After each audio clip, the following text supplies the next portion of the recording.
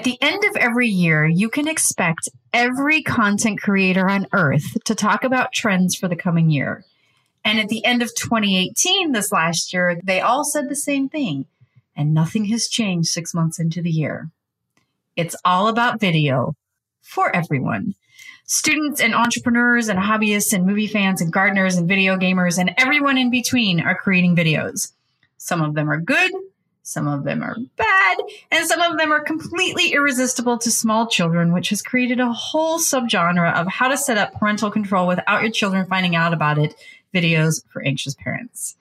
As a communications expert, you probably know how valuable video is for connecting with audiences, and that's what we're going to talk about today, how to create videos that are as timeless as possible in a fast-changing world. If you're a communications pro who works hard, doesn't compromise quality, and gets the job done, welcome home. We'll share our tips, tricks, and stories, and together we will change the face of PR. Spin sucks, but we don't. With the Spin Sucks podcast, here's Jenny Dietrich. All right, my friends, let's talk timeless video. We're not exactly aiming for Singing in the Rain timeless, but we can go for solid YouTube timeless.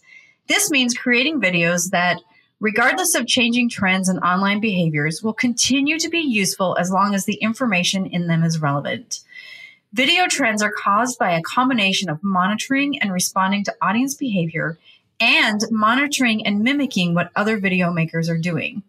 We've seen trends for short videos, long videos, green screens, talking head style, live streams, animation of various kinds, and all manner of text overlay, production quality, and editing effects. I'm sure we all remember 80s corporate training videos and can breathe a huge sigh of relief. They're not in style anymore.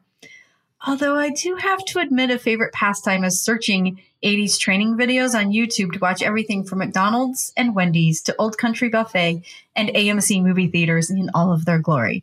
It's pretty fun. I'll admit it. It's pretty fun. Trends come and go, but what makes a video timeless is how well they work for your audience and your specific goals. There is everything from influencers unboxing your product to a version of Christopher Penn's You Ask, I Answer, and they all work.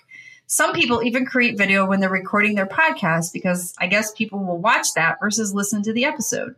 I'm not one of those people, but I'm told I'm in the minority. And now you can guess what our content team wants me to do.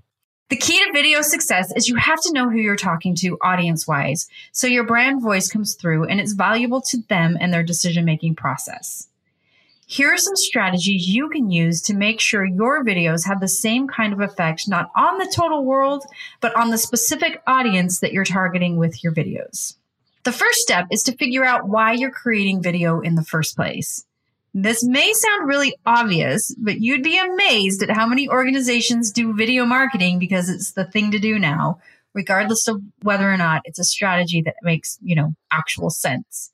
If what you need to communicate can best be conveyed with a video, then by all means, create a video. The second step is to make sure you really know who your viewer is. You can't be all things to all people, and that's okay. When I got married 1,000 years ago, my mom said, do what makes you and Kelly happy because someone will be unhappy with your choices. But as long as the two of you are happy, no one else matters. I've always used that as my mantra. And of course, you can't go quite that far with marketing to your audience. But as long as your audience is happy, the rest of the world does not matter.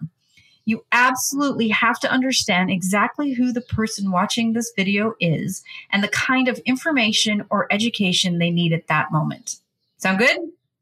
Excellent. The third step is to determine length. This is one of those things that lots of experts have lots of opinions about. And the answer is really annoying because, like almost everything, it depends. It depends on the purpose of the video and the intended audience, and it depends on where the video will live. You can have a much longer video on your website or YouTube channel than you should have on social media, for example. Of course, there are exceptions to every rule, but a good rule of thumb is this. The more you want to move people off a specific platform and onto something you own, the shorter the video should be. You can create a video for almost all of the major social platforms, Snapchat, Instagram, Facebook, Twitter, you name it. But those platforms want to keep us there scrolling through the feed and not ever leaving. This means they'll never come to your website where you can get to know them, build a relationship, and end up working with them. The social networks also tend to encourage short attention spans, so your videos should be short, a minute or less. Those short bite-sized videos can be easily shared, which is great, but more importantly, they can direct people to other kinds of content. If you're sharing a minute's worth of information on a social platform, which by its nature is fast changing, you can lead them to more timeless content on your YouTube channel or website. In a perfect world, you can even use parts of longer videos on your social accounts to help consistently move your fans and followers into your own area. One of my closest friends does a fantastic job with video of all kinds. He has a business that helps people find, interview for, and accept six-figure jobs. When a client has been in their new job for a month or two, they ask them to jump on a Facebook Live where they discuss what it was like working with Career Attraction, his company, what they learned, what they loved, where they had challenges, and their results. It becomes a case study of sorts that once it's aired and downloaded becomes lots of different videos. First, of course, it lives on Facebook and Instagram. Then it's added to their website. Then they take 1-minute clips and share those on social media and in all ads, all directly back to their website. Their purpose is to showcase the great work that they're doing with clients, provide social proof and a case study. Their audience are executive level job seekers, and they figured out how to take one piece of content and use it on every platform by whittling it down for each. These three elements together, purpose, audience, and platform, will combine into content that will keep your watchers engaged and continue to be useful over time. Be like Christopher Penn, be like my friends at Career Attraction, and create video that is useful to your audience, not because it's what you're supposed to do, but because it's what you should be doing. If you do that, you'll have massive success. Do you create video? How do you choose what to record and how do you use the videos once they're made? If you have a social media video, we'd love to see it. Tag SpinSucks on Twitter or find us on Facebook so we can take a look.